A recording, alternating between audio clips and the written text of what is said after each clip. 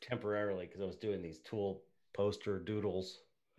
Wait, And but yeah, I've got my big printer set up back here. Just Nice. barely enough room. black. Yeah, like Oh, we're live. what? It What? works. Oh shit! Sorry. And you Fix just it. deleted your post. And I Fix I it. just deleted that little section of the post, but it's no big deal. People who know. Okay. We are So, live. So, okay, no. finally. Yes. Holy smokes. Yay. Take a second. Yay. Let me test the volume. People who Hello. Test. Testing We are 1 live. 2. So, okay, finally. Hi there. Test. Take a second. Testicles. I'm just trying to see if there's volume on our Check, on check. the YouTube. Check. YouTube link. Do. Hi there. Dude. I can post something that says we're live. Yeah. We are yeah. live. Yeah, I'm gonna. Okay, cool. I'm gonna go back in there and fucking. I think it's at man, what is the URL? But yeah, there is somebody here. I think you could just tell people it's youtube.com/giant robot magazine. That seems to work. Okay. But eventually we'll get our own. yeah. I have set that up, Eric. Okay, let's do it. What is it? YouTube dot what? youtube.com/giant robot magazine, and they'll find the stream there. Okay, YouTube. Because there's other people here already. All right. Nice. What? Okay. So last week we had a problem with our stream, so we had to do it recorded and then uploaded. But this time, Giant Robot, Robot and the Bear, we're all here. Yes. And with special episode guest, number, Chet Zar. Chet Zar, episode 63. Yes. But sorry, Chet we're Zar, kind of a messy because we're now resharing the social media because we thought we were gonna record this and then put it up, but we are actually live right now. So very nice. So Chet Zar, episode number 63, he is a longtime friend of mine, and he artist extraordinaire. If you're not familiar with his work, I feel it is very October appropriate. And, Oh wow! and he also has a podcast, the Dark Art Society, which is the reason why his sound is going to be fantastic. He's got the gear. Yes. And he just Chet, you just had a show open up that you curated called the Dark Art Society at Copro Gallery. Yeah. How's it going? Oh, it's going good. It's going good. It's weird having a show during a pandemic, but people showed up and people buy artwork online anyway nowadays. So I actually had to wait in line to get into that show. I didn't even go. My wife's like, no, you shouldn't go. She's, I'm like, I'm a little older, a little overweight, a little bit of a smoker. I'm kind of like a higher risk guy. So I'm just like, you know what? I also had like this other huge deadline I had to get done. So it's like it all just kind of amounted to me not going. But I heard it was Meanwhile, good. I, who am in a similar situation, now exhaling a cloud of, nicotine vapor, did go. You like to live on the edge. So, Chet, like you and I have known each other since 2003 or 2004. Yeah. When I first met you, you were known as the guy who did the Tool freaking stop motion video or something. Who worked on that.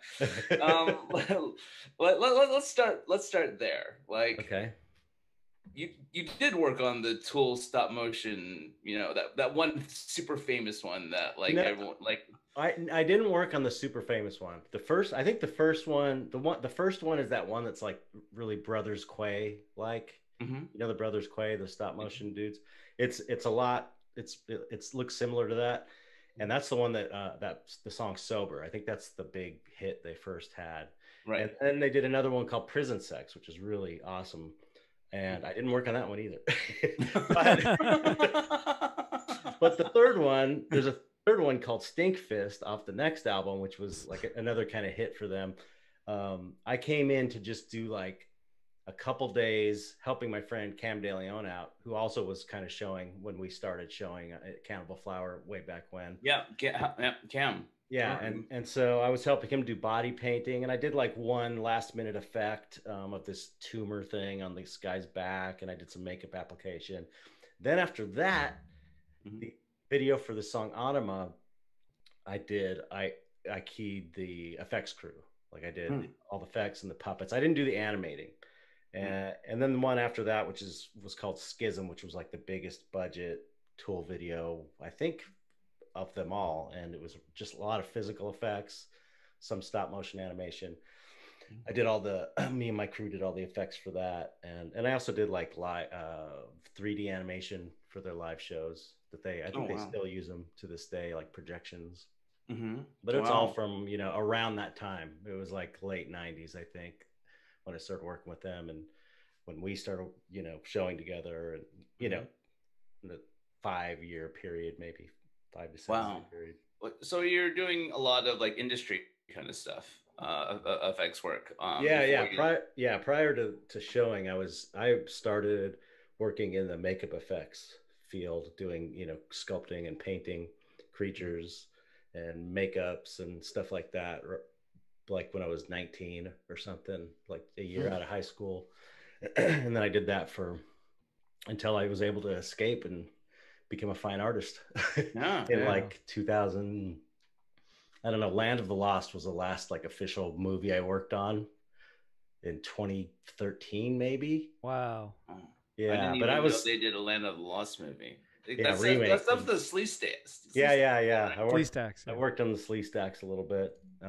Did some designs for them, but I I made the decision to become a fine artist in 2000, Mm. and then I started teaching myself to paint. And I started showing. When we started showing, but I mean, I had a background in art and drawing and sculpture from the makeup effects business, Mhm. and then I But just oh, I'm sorry. Then I just tried to work my way out of the business once made that decision. And it took that's me, funny. I don't know how many years, 10 years or something. So I was like working in the day and then painting in night and weekends.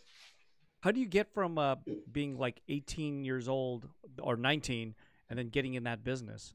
That doesn't sound. That sounds like a young entry into this Yeah. everything. Yeah. I got the bug when I was like 12 years old. I started getting into, I was kind of a nerdy kid. I was really into art and really into, movie making and kind of nerdy stuff like that.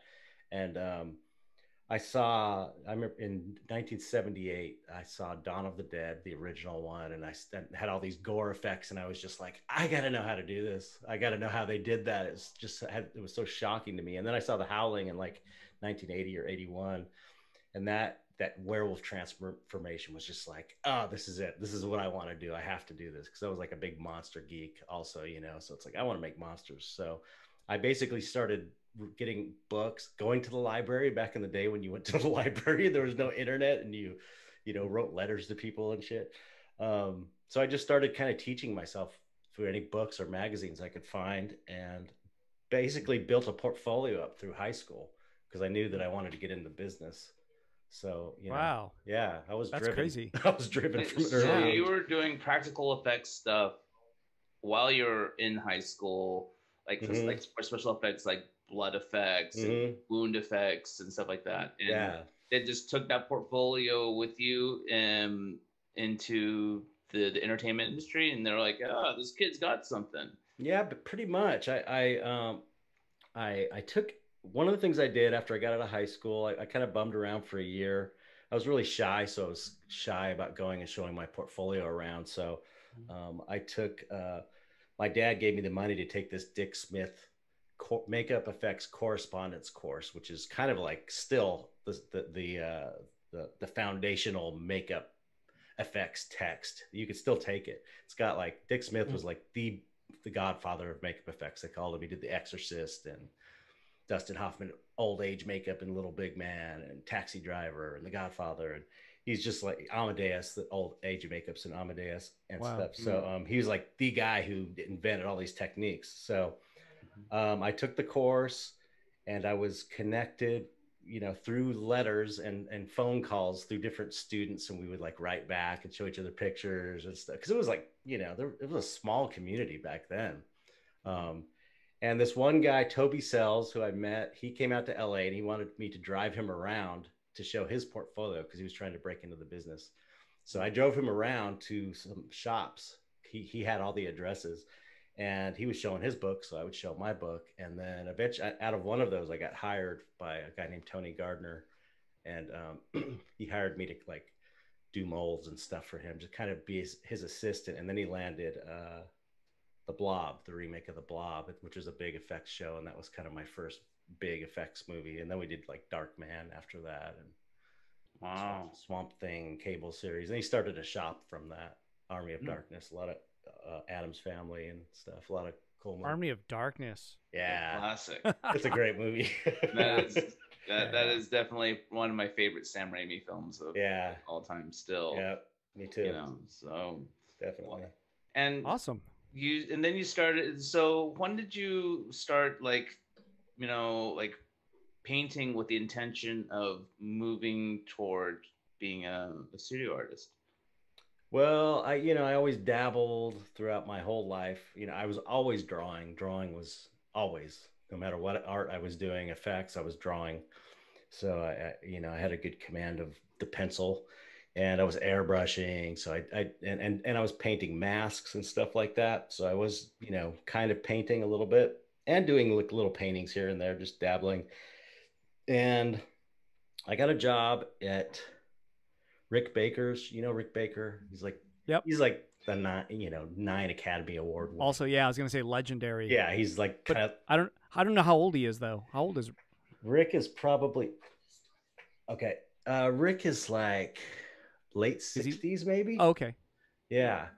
I can't, like I've heard his name for so long. I'm like, either he's 100 or he started really young, like, and he's like 45 or something. I have no idea. He started pretty young. Like he worked on The Exorcist, helping Dick Smith out. Wow. When he was like 16 or something, or 15 or something like that. Wow. So anyway, I got a job there. And I started working with a guy named Mitch Devane. This is kind of how it all started. And Mitch is like the best sculptor in the business. He's just amazing. He just recently retired, but he's very bitter about the industry. He was really bitter, and he would always, he's really funny too. And he would always kind of joke about how fucked up the artists and the effects industry have it.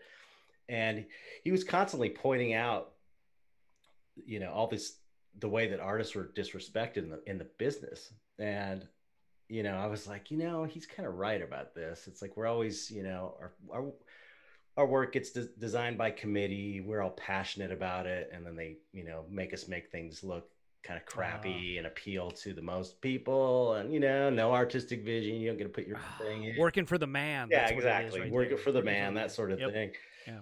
Your work getting cut out of the movie after you spent 6 months on it. And it's probably the best part, like, amazing work. Yeah. and like pouring your heart and soul into something and having the movie suck. That's the movie's just bad. Was Land of the Lost like that? I never even saw it. I never saw it. I stopped watching them after a certain point, unless it was like a Guillermo del Toro or something movie. But so around that time I started kind of feeling that way too. Like, oh man, this is not really, this is not, I don't know. I just felt like I got to be a sculptor at Rick Baker's and a creature designer. It's like, you can't really go any higher than that with doing what I do. So it's like, okay, I've reached that point, and it's kind of like the same thing over and over at this point. This is 15 years in or so. And so I just, around that time I was getting into Juxtapose magazine, and I discovered Mark Ryden and Robert Williams and of course, Giger and Frazetta and all these guys from way back. But I was like, Brahm is another one, Chris Mars. And I was like, these guys are kind of doing sort of what I would like to do as a fine artist. Oh, one other important element. I was, when I was thinking about leaving effects, I was into digital effects around that time. I started dabbling and teaching myself 3D animation, stuff that Tool ended up using. Some of that stuff was like from my demo reel, just weird looping animations I made. So I had a contact with Clive Barker, because we were at the company I was working with was going to do a toy line with him. And so I had his phone number. So I'm like, maybe Clive Barker, I want to start a little digital studio, doing digital effects. Maybe Clive Barker will give me a job. And this is before I really started, considering fine art. So I sent him my videotape, my VHS tape, and and I called him, and he said, "Yeah, I saw your tape." He remembered me. You know, he was a really nice guy because we had meetings and stuff. He said, "I don't have any work for you, but you really should think about being a fine artist because you have a vision. I could see with just this demo reel that you have a particular vision."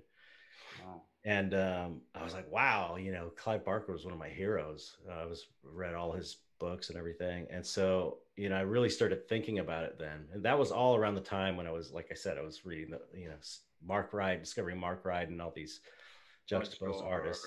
And all those guys. Yeah. Yeah, exactly. So that was then, that was around 2000. I was working on Planet of the Apes, the Tim Burton, the really dumb one. That was a good example of this huge budget movie with the effects are amazing and the movie was totally stupid.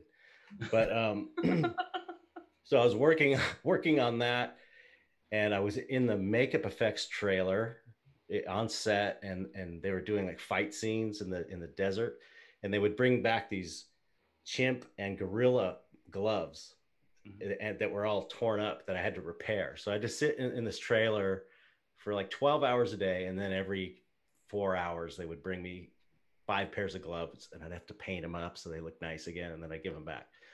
It was just super boring.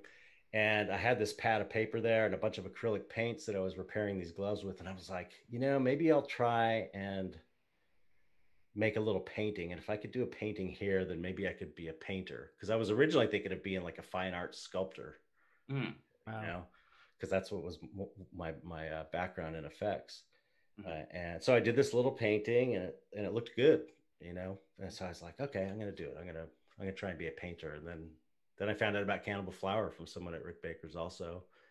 And started showing there, and just kept doing it, kept pursuing it. Wow. Cool. So you can credit Clive Barker as for your art career, kind of, right? Yeah, totally. That's weird, right? Like, totally. Who would you credit, Luke? Do you have someone you can credit, like a person that just said, "Luke, what are you doing? You should be," and it's if it is, it's probably not Clive Barker, right? It is definitely not Clive Barker. It's funny when you mentioned Stephen King. I know. It's funny. Stephen King told me I should be an artist. Actually, no. I mean, all I have is my college professors. But it's funny. I was just when you mentioned Clive Barker, I always reflect back. There used to be an art gallery in South Coast Plaza. And I remember going there in the 90s and seeing like the Clive Barker and Robert Williams show. Oh, wow. That was there. And and I, never even thought too much about it because I didn't really ever have I didn't have artistic aspirations in the 90s just because it seems so daunting. Right. As another artist who doesn't have a fancy art school background, right. When you think of working studio artists, it just seems so far removed from a world of possibility, and but LA is kind of a unique city in that sense because you don't need fancy degrees and fancy educations to be able, as long as you have a vision and the talent or the perseverance to make it happen, you can make it happen. All the resources are there if you're willing to do the work, Right. I mean, I don't know so much about now, but at least but in 2000 and in the early 2000s, it was so really there. And actually you mentioned Cannibal Flower, and LC, the founder of Cannibal Flower, which has now since folded, is I credit him with everything for me too, giving me helping my career get started, and creating a venue. I think he did that for us both around the same time. He was kind of the first guy to really show us. Yeah, absolutely. So he's the man. He is, and I mean, he is. He helps run ThinkSpace Gallery, and he has a bar. I'm not sure whether it's open now during the pandemic, called Art Bar, I think, and Oh yeah, that's right. It's in Mar Vista. Is it Mar Vista? Yeah, I've driven by it a bunch of times, but I haven't seen it. I don't know if it's open. Yeah, I don't know either. But like it's it's the way things have, like, I feel so fortunate to have, like, I'm sure you could say the same thing, to have come in when we came in, because it moves quick. It moves quick when you get some people, some attention. And but yeah, you blew up before I got, I've had a slower, steadier climb. Mhm. You just kind of went boom. I don't know at what point, but you just like shot past everybody, and you were like, I'm like selling out every show. Like I haven't do this. I only sold a show out probably for the first time maybe like a couple years ago. Like I was always like half. I would sell half or 3/4 maybe if I was lucky. And now that's where I'm at. I'm like, but all those, that's all great. That's all great as it is. Yeah. Wow, If that's you're great. selling anything, man, you're doing all right. If you're selling one painting, you're doing all right. But remember, Plus, you guys came in at what is it, before the economic, like a downturn of economics, right? Like the 2008. So you guys came in at a great time, probably. Yeah. Yeah, I had built up my fan base pretty well online. As I was building my career, I was really focusing hard. MySpace on, MySpace. I had 30,000 people on there. I was like really working it. Yep. And I remember when the crash came, I barely felt it. Like I had enough of a fan base that they were sustaining me. Yeah, it was like, I thought for sure it was going to be at hell, but it was like, that's the importance of having being good to your fans and appreciating them and taking care of them, and because they'll be there for you. I always I'm always stupefied by artists who treat their fans like complete shit. I know, it's crazy. It's like, like they're the reason why you have a fucking career, dude. Wait, Robot and the Bear podcast. Who does that? Name names. Come on, Luke. Let me think. Actually, well, I wouldn't. Okay. I don't know. I know it's kind of part of his facade, but like Sucklord is, he can be like this brutal. Yeah. Really? Yeah. But God, that's kind of what you like about him in a way, right? I think that's part of his. But his there must be some that do it by accident, because they sort of. Oh, I'm guilty of that. I'm definitely guilty. I mean, like. Well, that's because you forget everybody's names. Of course. I forget it. You're just like, I'm like, oh yeah, you're the one that does paintings. Oh, that's not you. Oh, you work at McDonald's. Oh, you work at McDonald's, not. Oh, yeah, I got you mixed up with someone. Yeah, I don't know. Well, but like, I mean, which is fine too. I've been accused of being like, a jackass and really? And that. Yeah. But like, I was also like on drugs for a good chunk of that time too. But that's a good excuse. That's a good. Actually, I think that chunk where you were on drugs, I guess you were always super nice to me, but I was scared. Same here. Right. But I was always scared. I was like, I didn't even know he was on drugs. I just thought he was a cool dude. Yeah, you're always super nice. I always tried to be nice, but apparently you can't please everybody. Yeah, so like happy. But like it's so like when did you've been hustling consistently, and you've built up you a career for yourself. You're like yourself seems to regularly sell. You were one of the small handful of artists who sold at the show you curated. Mm-hmm. But like, when did you start building this like podcast in society? That's a good question. When was that? I think it's been like 3 years. We're up to like 180. The last episode is episode 180. Wow. Yeah, it's been going like 1 week. I missed this week. I missed the week before, and I missed, I think, 2 other times. But it's been every week for like the last 3 years.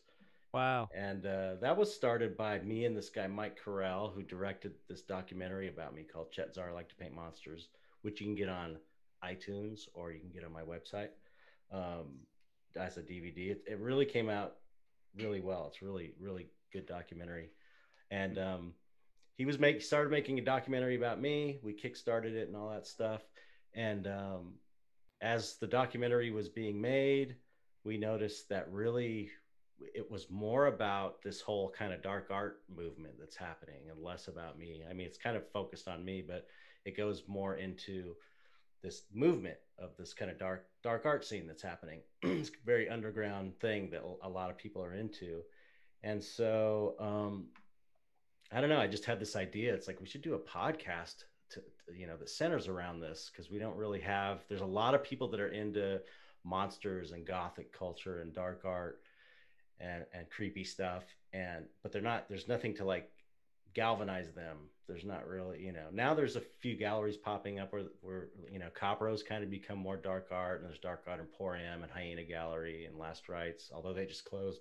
But Oh, Last Rites closed? Yeah, I think so. I think they did. Yeah, it's a bummer.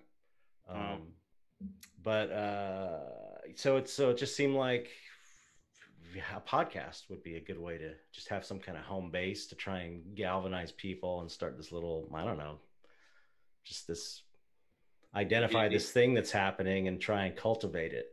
And so I started out with me and Mike doing it, and we would mostly just talk shit and talk about things and talk about dark art and things we're interested in. And then he ended up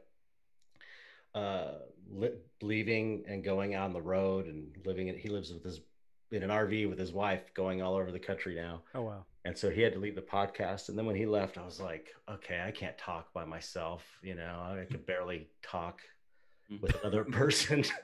So I just started interviewing artists that I liked, and Luke's been on it. I've been on it. And so I just kept doing it, and people liked it, I think, even better with the artist interviews. So I just kept basically, every week I interview a new artist that's, in on the dark side of things, but not always. Sometimes it's just, artists in general, but we kind of tailor it towards people that are into that sort of thing, and people like it, I think.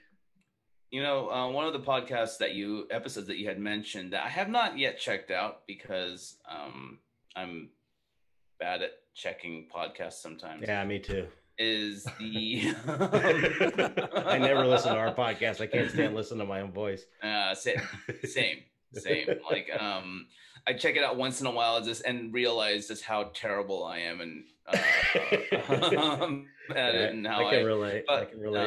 But yeah, you had there was a particularly interesting episode that you had mentioned about social media and like cultivating and building up your following, and like how to use the algorithm and stuff like that. And apparently you had spoken to someone who was really good at it, and like, like have you, I mean, like, what have you since like brought him back, or like have things changed? Because that was yes and yes.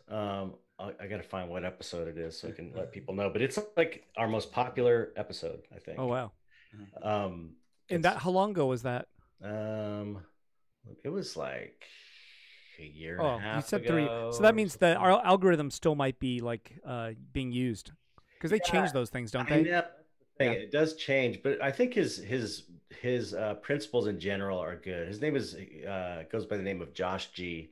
He episode 167 is the part 2 of his take on social media, where he gives kind of more advice. And I think it is, let me see what the first one is. 167 is part 2. Okay. Yeah. And part 1 is, I'll find it when I'm talking, but he gives really great advice about just general rules of thumb, about how to take advantage of the algorithm.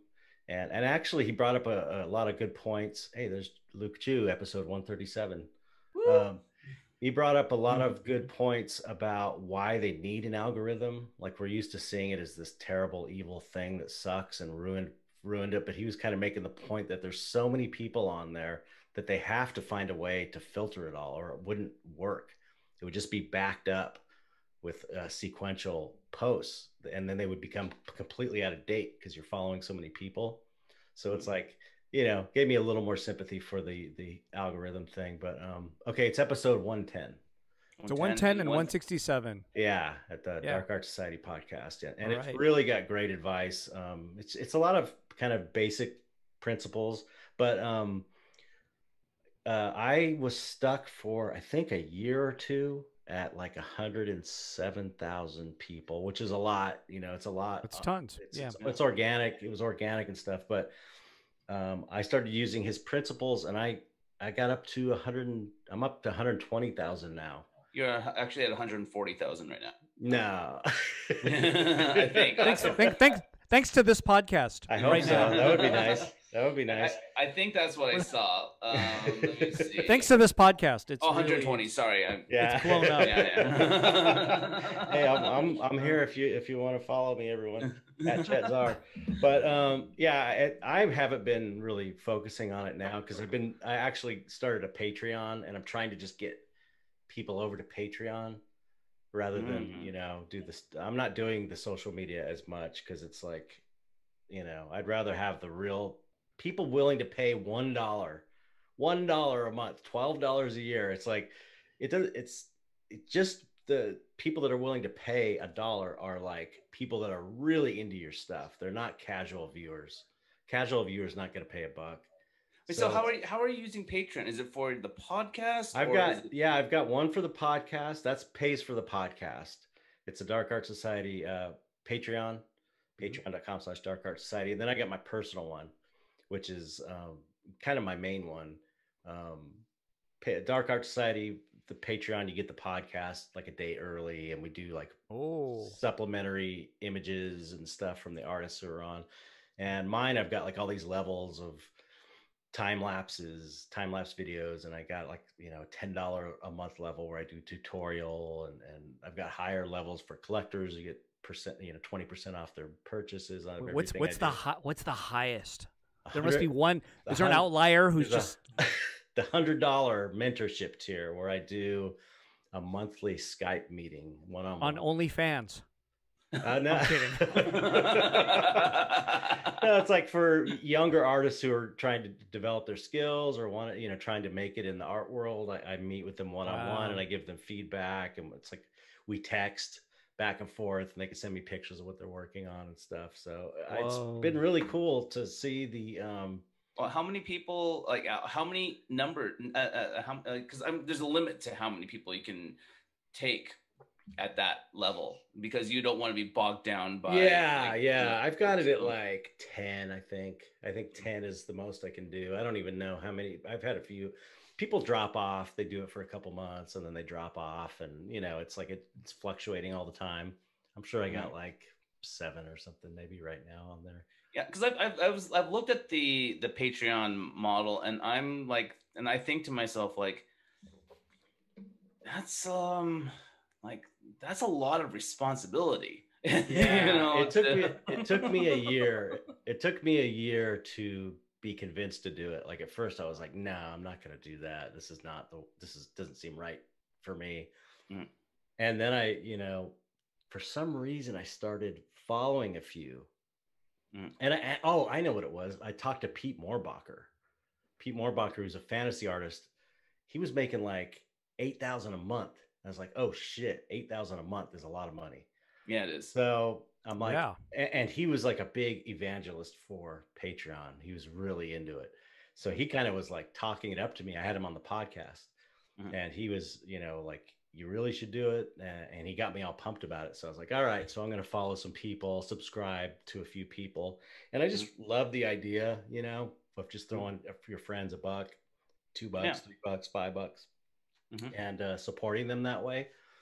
And I like I don't know, I used to post I would post everything on Instagram, like everything I was working on, just because it was like almost like a visual diary of what I was working on. Right. And it was content for people. It was promoting me.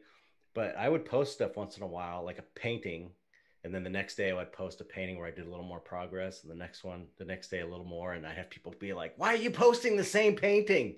Just being like assholes. It's like, there's change, you know, and then I realized, you know, these are casual viewers. They're not huge fans. It's like the real fans want to see the incremental changes, and they're willing to pay $1. And so now on my Instagram, I just do like finished pieces, which is what people wanted to see all along on there anyway. They really want to see just like finished pieces of artwork. Yeah. So save all like the in progress stuff for the Patreon. Right on. Yeah. You like I've always seen Patreon as a model for YouTubers.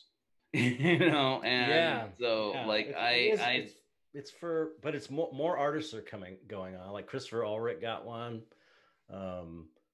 A bunch of people I know are David Stupakis is on there. All kinds of different people though. It's like it was started by a guy who was had a band and he was making money with his band on YouTube, doing YouTube videos. And then they changed whatever they did in the algorithm. And then all of a sudden nobody was making any money, something to do with the ads and the algorithm. I think they would make like $1,000 every time they would post a new video. And then it would just went to zero.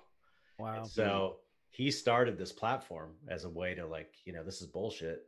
So he started this platform and it bypasses all of the advertising and stuff. It's like you're going directly to the people who care about what you're doing. Yeah, the creators, and paying them directly, and you're giving them the work directly. And it's also, you know, there's none of the algorithm shenanigans or selling your data or any of that shit, because it's like there's no need for it, because it's not an advertising model. It's not a. Isn't there a competitor to it? I'm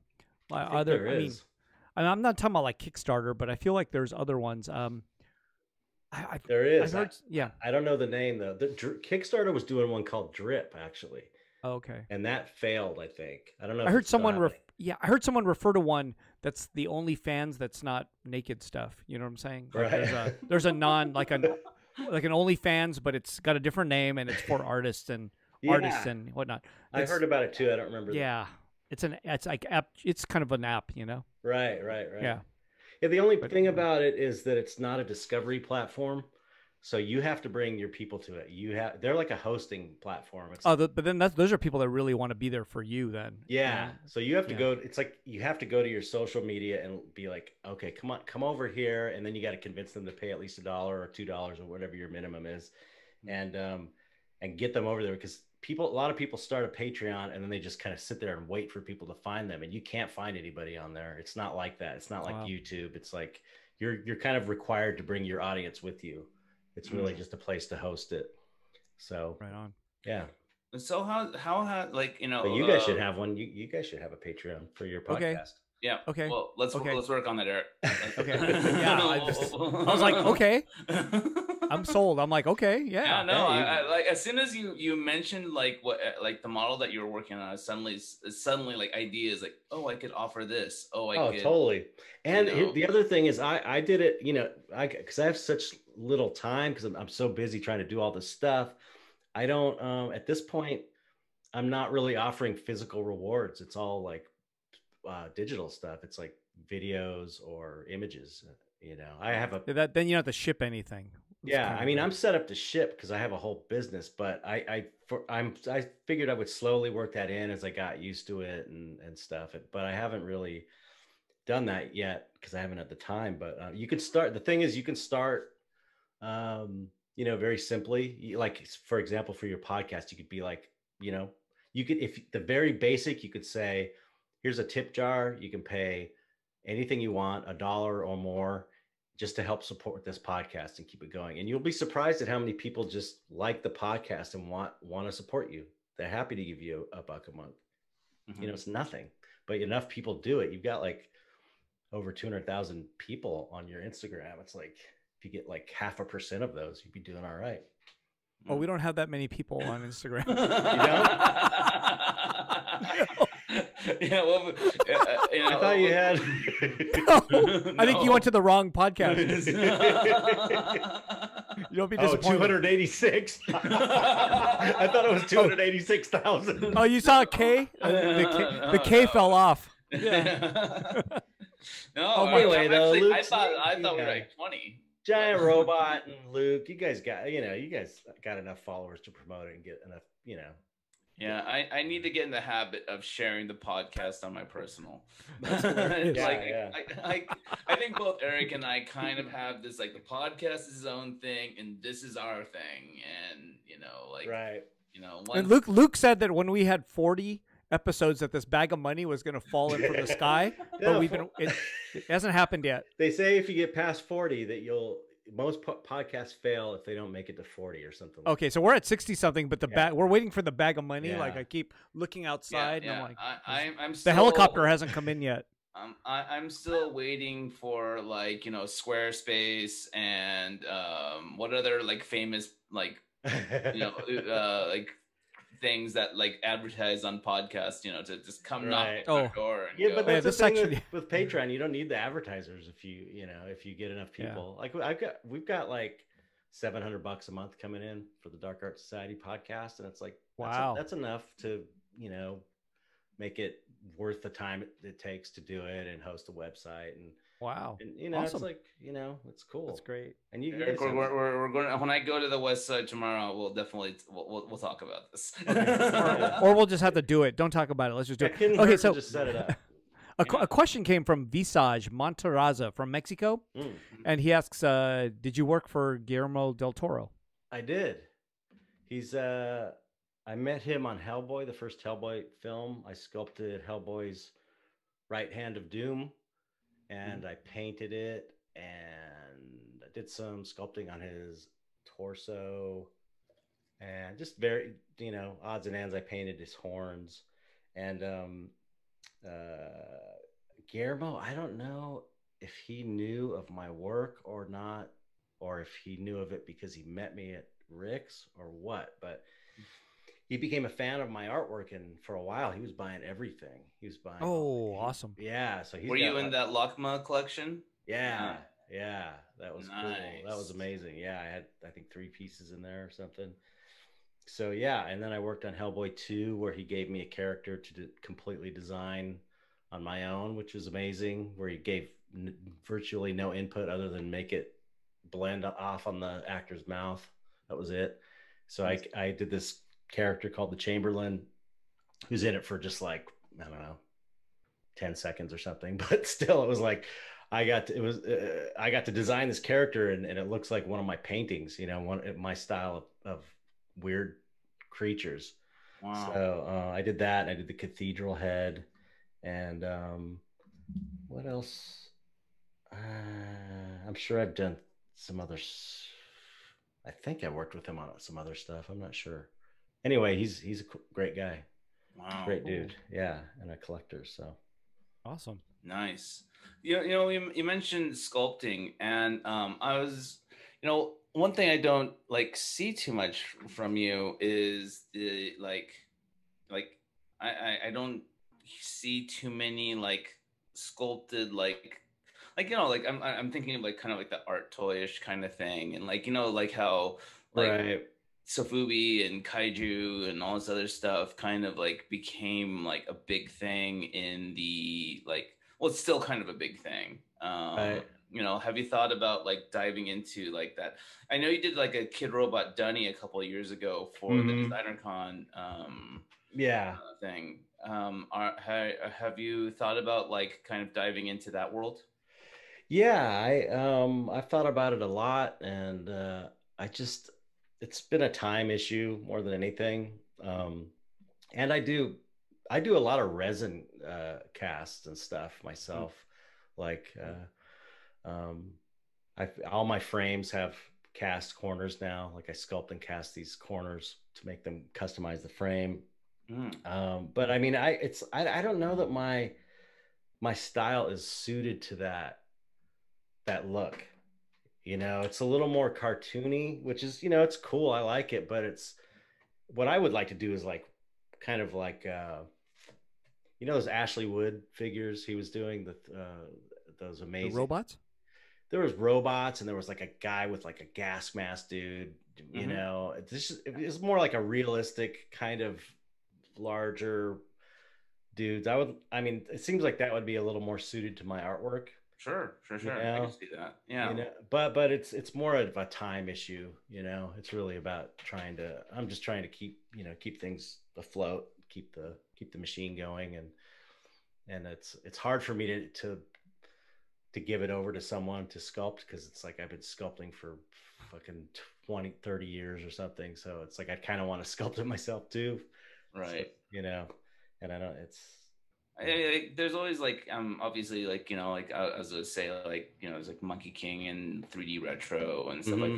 that, companies that could handle the like production side of it all, like taking Well, it out to China, but obviously right. you have to like sacrifice a certain percentage off of that. But That's the thing. It's like, one, they've never hit me up, and two, it's like, I don't know how rights are. I mean, I'm not going to sell out the rights to my characters or anything like that. I don't know um, how that works, because these are, they I'm doing don't, a. yeah. Like at least with I that has been an issue, especially in the early days of the art toy thing. Like, but like I know, like it's like with like with at least with Monkey King and with my dealings with Monkey King and with 3D Retro, like there is like contractually I allow them to have certain amounts of like possession of it, because they are putting the money into the production of Mhm. it and everything, but like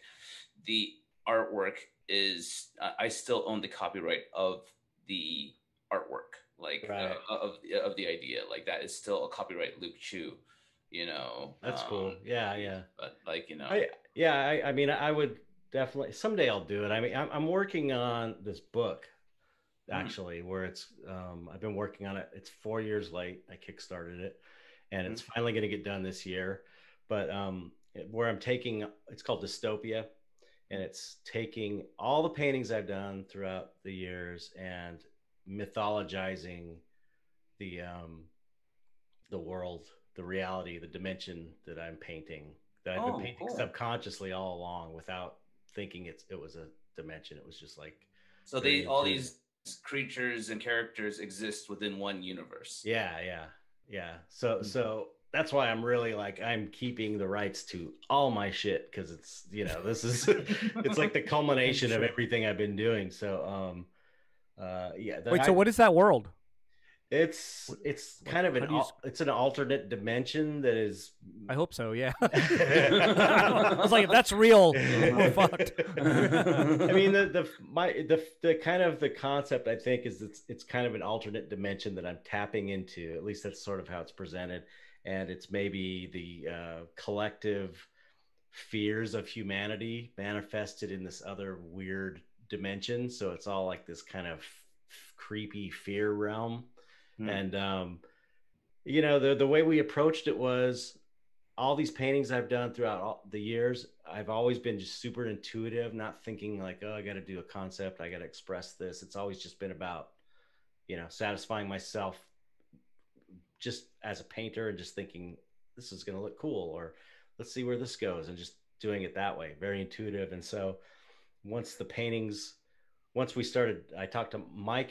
Mike's a good writer. Mike Carell, the guy who directed the documentary, is a really good writer. So he was like, okay, I'll interview you about the paintings, and then you tell me what you know about them, and then we'll get rid of the stuff that you're not sure of, and just take the stuff that you know about the paintings, and then I'll categorize it all for you, and then we'll put it into like a guidebook format. It's like a guidebook to that universe. So Wow. he would interview me, and then I would say, oh, this guy is doing this to this guy. And it was just like, I just knew it. And I never verbalized it or thought about it before. It was so weird. And then other things, it's like, I don't really know what that thing over in this corner is. So we just won't talk about it for now. But every painting had like I knew something about it. And from that, we kind of distilled all this information. And it's like there's categories and subcategories of different types of creatures and characters, and like a hierarchy. It's really interesting. It's like this weird way to tap into my subconscious, and make sense of what I've been painting. And it all really makes sense. It's weird. When did that all like come to fruition though? Like when were you surprised? Yeah, totally. I was totally surprised. Yeah. I mean, it's something that we started talking about, I think, or maybe 2013 when we were Oh, okay. doing the documentary. Mm. And a lot of people have told me over the years, your stuff looks like it all takes place in the same universe, and I never even thought about it. I was just painting. There's a consistency to your work. Like you can spot like a Chet Zar painting, Thank very you. easily. Like, it's Yeah, I like, mean, oh, and there's Chet Zar. I've been trying to keep it that way. Yeah. Do you ever get like, if I recall, like your father is an artist. Mm-hmm. And did like I know you brought him up before in like your social media and stuff. Like did his work was definitely not your work. Yeah, no. Well, that's a funny thing is he was a huge fan of my work. He loved it. He's into sci-fi and kind of into horror a little bit. I was like really into horror. He was more into sci-fi, but he appreciated it, and he was always really hands off. Both my parents were very supportive, but also they didn't want to like influence what I did, and anything I did they were like saw appreciated it. So I was able to you know just love monster stuff since I was a kid without any pushback from them. So yeah, so he just did his thing and I did my thing, and we ended up having a show together, which was really cool. Like a two-man What show. what's his name? James Czar. James Arn. Could people look up James Arn and find his works? Yeah. Yeah, It's like it's out there. Okay. fantasy. It's like weird kind of metaphysical fantasy stuff, like meditating Zen monks and fairies and weird, real colorful and really cool stuff. He was a great painter. Cool. Are you so like you mentioned you're running your business, like how are you, like you only we only all artists generally only have enough time and energy to do so many shows a year, so what kind of verticals do you have to keep you afloat, like what Uh, different, you have the Patreon. yeah, it's the Patreon. It's my website, mostly my website selling prints, canvas clays, resin casts, studies. That was a big Mm, one for a while. I started doing 5x7 studies for all my paintings, and then selling those for like $400. And mm, it's like they're so much easier to sell than $4,000 painting. yeah. So Oh, absolutely. I could make I could do a bunch of studies in a month and make way more than I could for a solo show. So, and they sell right away. So it was like I started doing that for a while.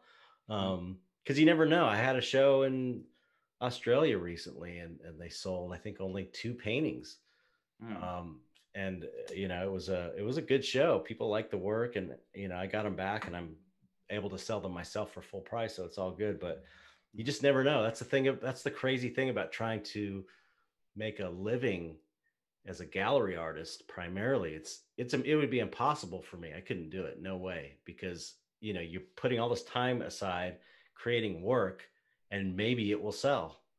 right. Maybe if you're lucky. Mm, And maybe it won't sell. So that's why I started doing prints and merchandise, because that's what keeps me afloat. And it's like the gallery shows I do at this point, I do one a year usually, and I mhm. might curate one or here and there. Or I've been doing the Dark Art Society now. This is the second year, so but it's not like I get a little And you do percentage. conjoined, right? Yeah, conjoined also, yeah. But it's like those conjoined is this huge show, amazing, tons of people go every year, but it's like it doesn't sell that much.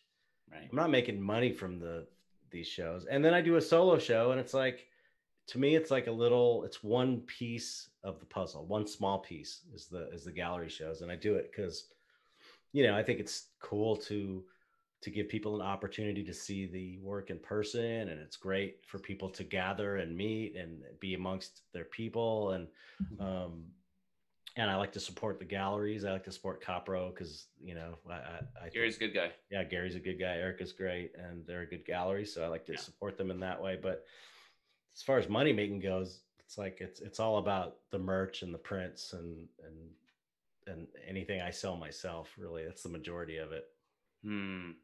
That's a lot of work. Yeah, it's a lot of work, but man, it beats sitting in traffic and going to that fucking job every day.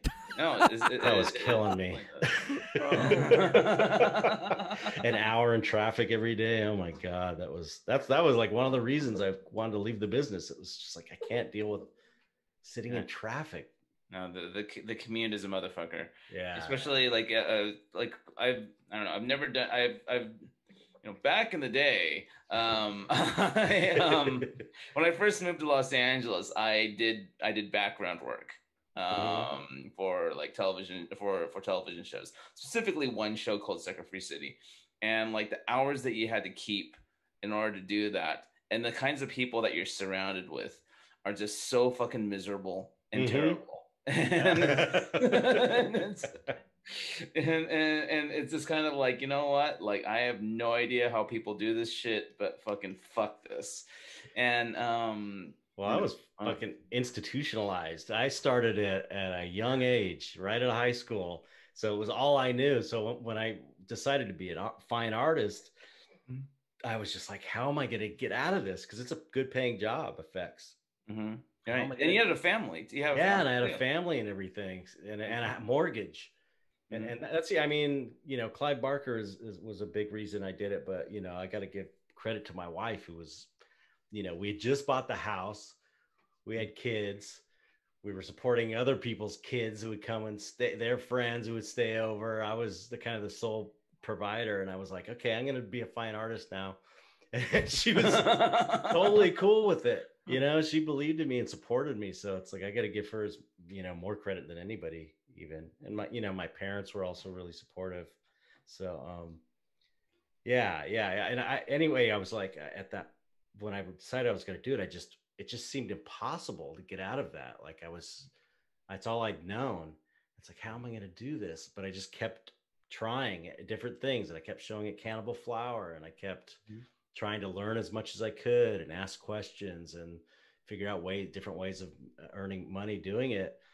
And when I finally got out, it was like, I can't believe I did it. It took me like 10 years, but I fucking did it.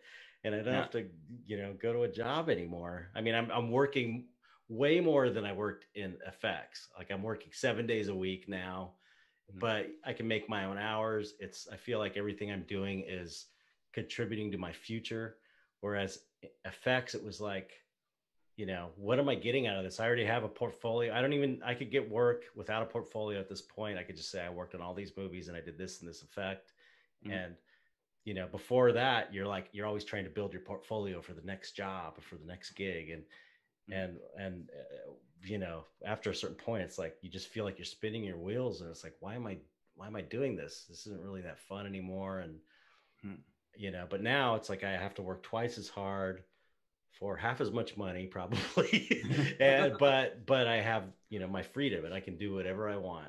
And it's like I succeed or fail on my own, by my own volition. So do you still get hit up for work in the effects industry?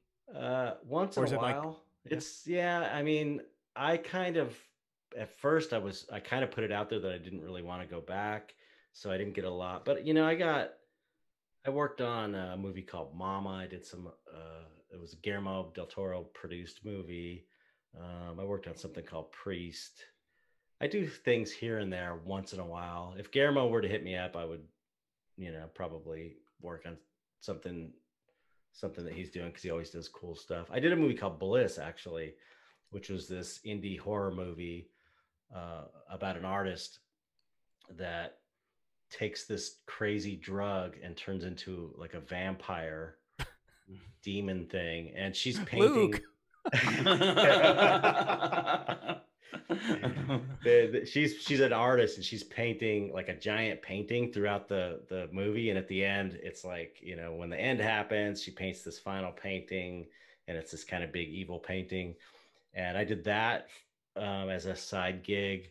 on my own, and I got a title credit on the front, which is the first Wow. time I ever got that in a movie. All those years in effects, I was always like on the crew, below craft services, below the gaffers and electricians. It's like we get these little credits, as one cog in the wheel, and it's like I did this cool art, like weird indie art horror exploitation film, and I got an upfront credit for the first time in my life. It was so cool. So it said like artwork by Chet Zar. Yeah. It's like painting, cool. whatever Desi's painting by Chet Zar. I think that's what it said. Yeah, which is wow. So cool. Now I have to see it. Like, yeah, it's worth seeing. It's really. Did you see Mandy? That Nicolas Cage, psychedelic, super weird. I never saw that. Okay, that's a good one. That's a trip. Mandy. Yeah, it's similar in that way. It's very weird colors, really psychedelic, really super violent. It's worth seeing. It's all in LA. It takes place in LA, so it's cool. You see like the really nasty, gritty side of LA. When was it? When was it filmed? I think it was like a couple years ago. Okay, so it's a relatively newer movie. Oh, so this is like okay.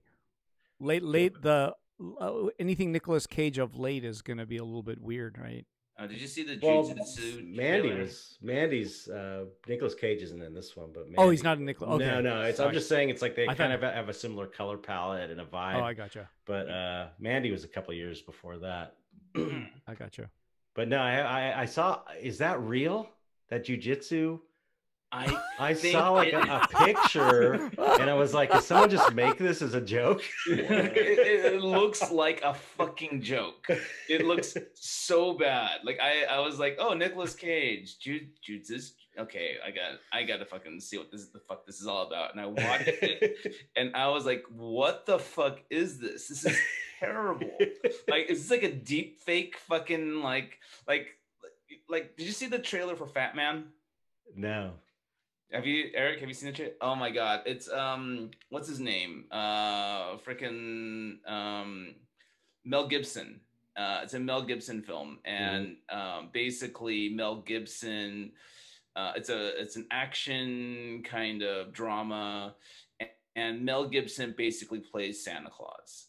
And like there's a kid who gets coal, and he calls up, I guess, one of his family hitmen, and like the hitman's trying to kill Santa Claus for giving the kid coal, and it's crazy. It looks fake, but at the same time it looks real, and it looks kind of amazing. But Jujutsu it's like a really bad Matrix meets Predator. Oh my god.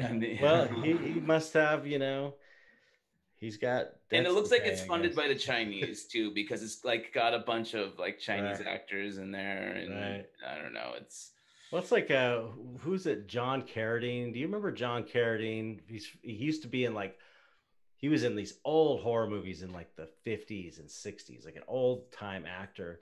And in the 70s, like late 60s and 70s, he was really old, but he had so many ex-wives and so much alimony that he had to be in every movie that would pay him.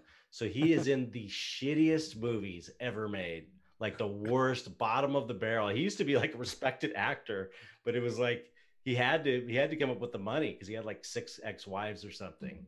So it was kind of known that he would take these, and I'm sure that's probably the case with Nicolas Cage. I heard he had financial problems. It's like you gotta do whoever's paying the money. Yeah, you gotta take the job.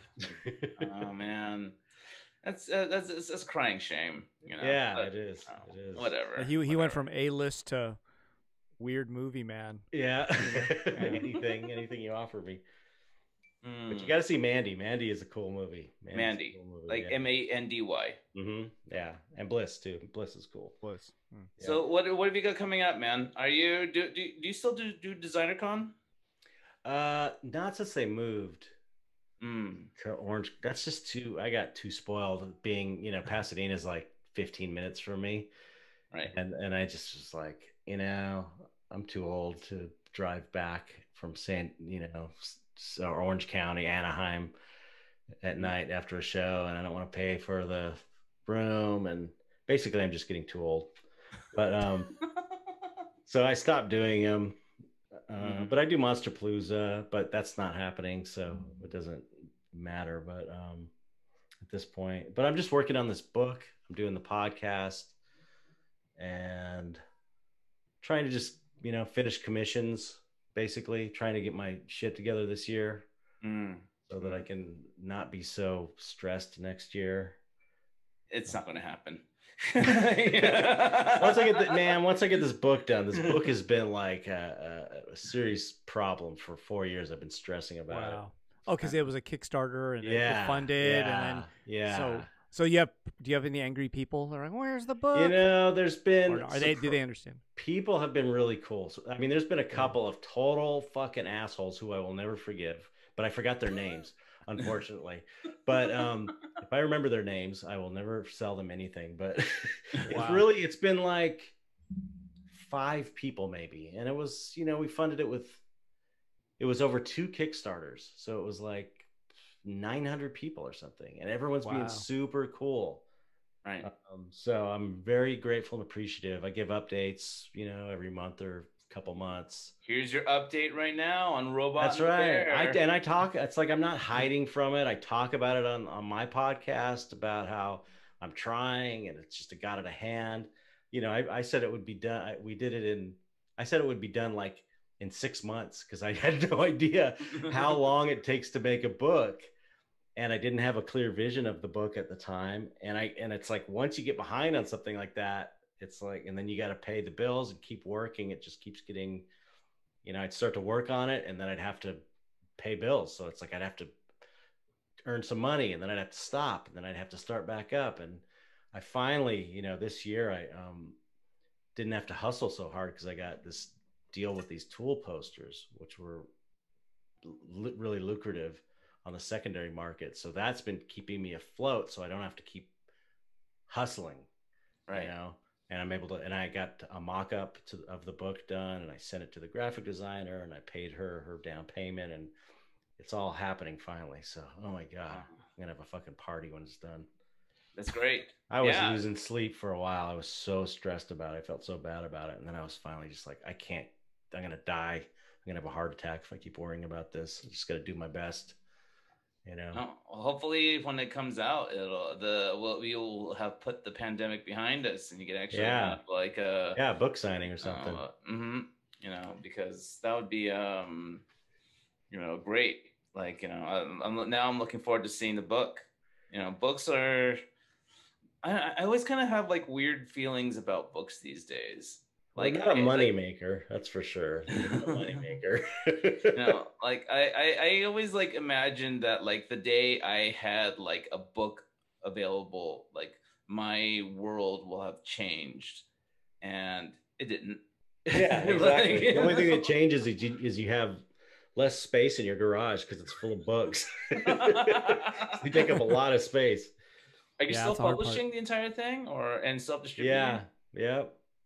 It's like I'm basically making the book for the people that paid for them through the Kickstarters, and then I'm ordering extra just to have to sell to people that weren't around during the Kickstarter. But it's like there's Alex Gray told me that I don't know, Alex Gray, the psychedelic visionary artist who does he's like the biggest living visionary artist. He did a bunch of stuff for Tool. He does the people that are like veins and light shooting out of them. Oh, okay. I know his work. You're talking yeah.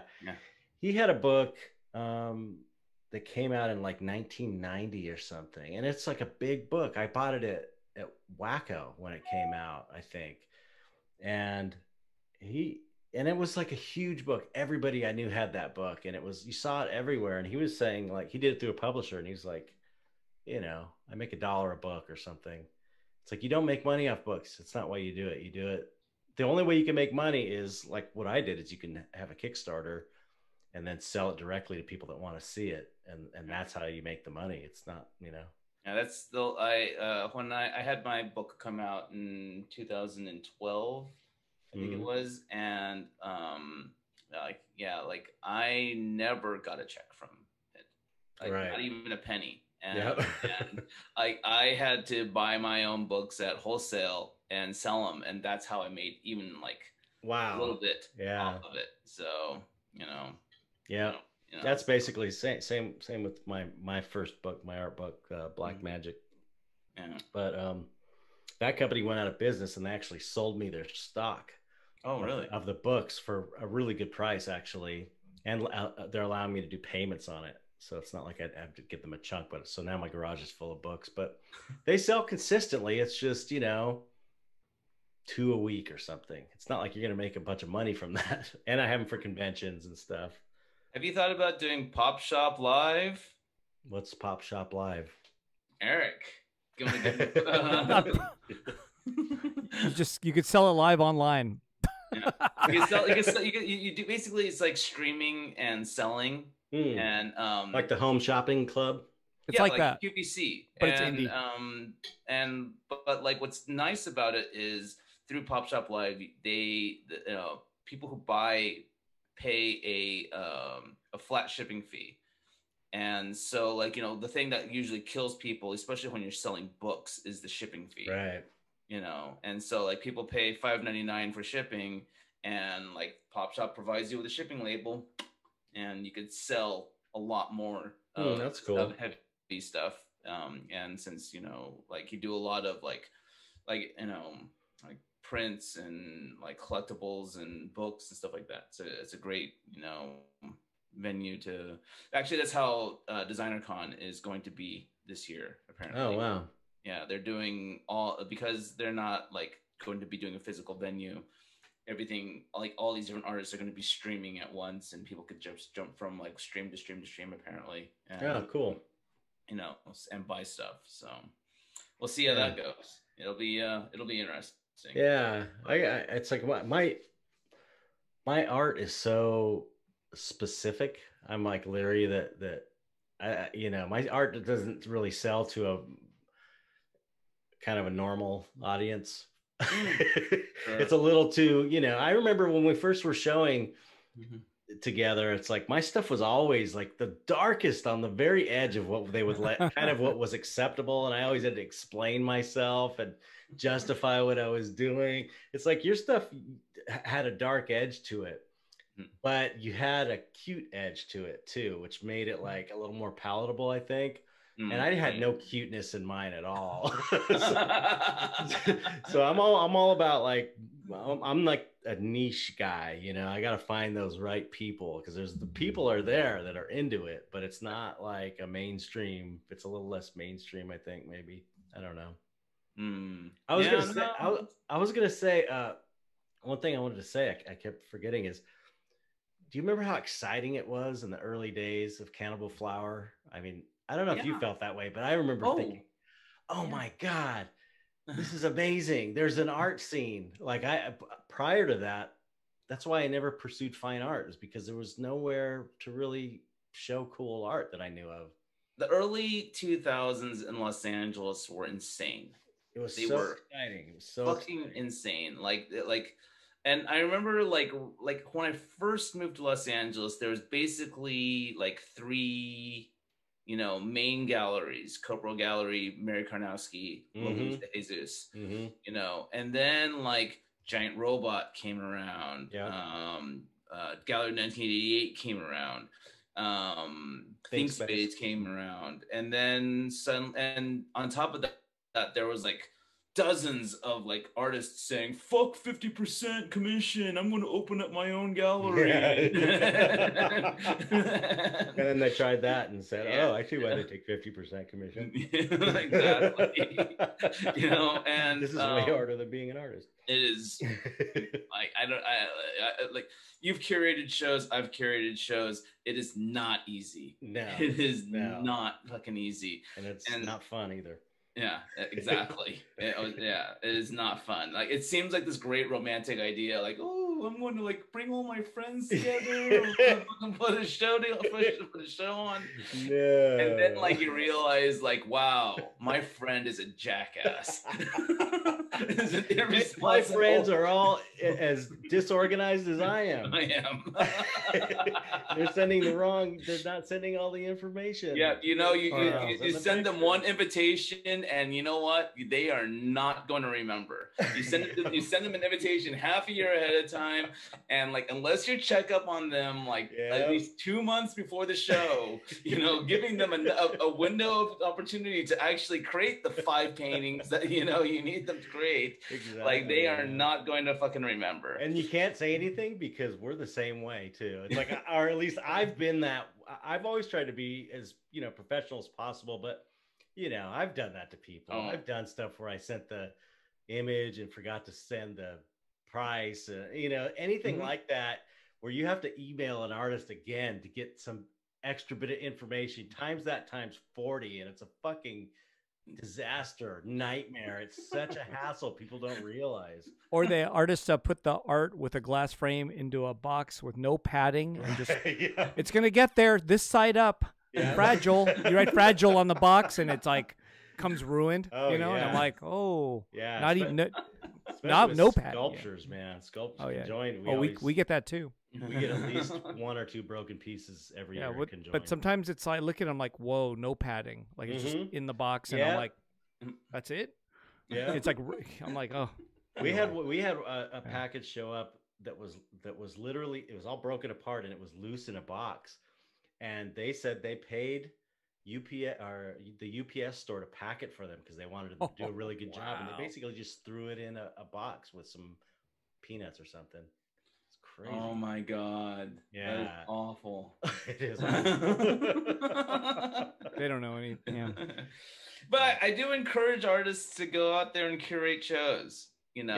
Get a look at the other side of it, for sure. Yeah, it's not easy. It is not easy. And you know, and like I can't even imagine what it's like on the gallery side, because like the gallery is like they've got this window open, you know, and now they're relying on the artist and you know. Are you really sending it? Are you sending it? Did it get sent? You didn't send it yet? Can I show up the day of the show and bring my piece in? Oh wait, it's 5 p.m. You're not here yet. Like I'm in. Oh, and then they start ghosting you. They ghost you until. Wait, you're in another country? You know, exactly. I've had that. Yep. Where wait, it's not happening. There's no show tomorrow because you're now in another country. Oh man! I'm like, yeah. When did that happen to you, Eric? Not quite another country, another city. Yeah. But there's no show. Like, Anyway, it's happened, and it's happened where the show, all the people are there and there's no art on the wall.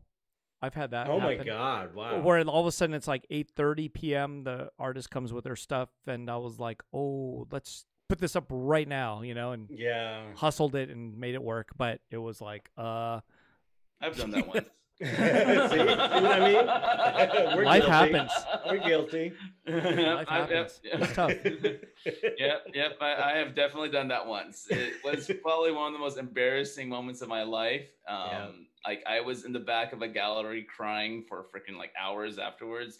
Really hopped up on fucking drugs and oh my god, fucking mess. But sounds like a nightmare. Yep, it happens. Yeah. Chet, I know you got to run soon. So how can people find you?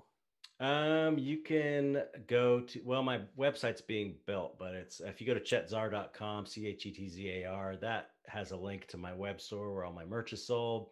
On Instagram, I'm at chetzar. On Patreon, which is the best place to find me, if you can afford $1. Help get Chet to 140. You can do it. You guys can do it. Patreon is patreon.com/chetzar. And we have a Dark Art Society Patreon, which is patreon.com/Dark Art Society. And I think that's it, right? Yeah, that's pretty much everywhere I am. I'm pretty easy to find. Nice. Chedzar. It's not like a common name that like everyone has. So. Yeah. It's a weird one, and it's Chet, real. So. Thank you so much for Thank you. coming on out and doing the podcast. It was great having you. Thanks, man. I had a blast. And like I had no idea like how long you were like in the movie industry stuff, because like when we did your podcast, like the last person we were talking about is you. So welcome to the hot seat, and thank you so much for being a good sport. Yeah, it's great hanging out. Keep doing it, and yeah, talk to me about Patreon. I'm telling you. Patreon. No, if you have any questions, hit me up. Yeah, we don't live too far apart. I would love to hopefully catch up one of these days, and I definitely want to pick your brain about that again too. I'll show you my high school makeup effects portfolio. I still have it. Oh, wow. Fuck yeah! I can live stream that shit on the fucking on what you call it. No, put it on the Patreon page. Yeah, I'm gonna put it on my Patreon now that you mentioned it. Yeah, there we go. Yep. Members only, man. Yep. Members only. Only fans. Yeah. All right. Thanks a lot, Chet. Thank you so much, man. Have a good day, man. Have a good rest of your week. Yeah, you too. Take it easy. See ya.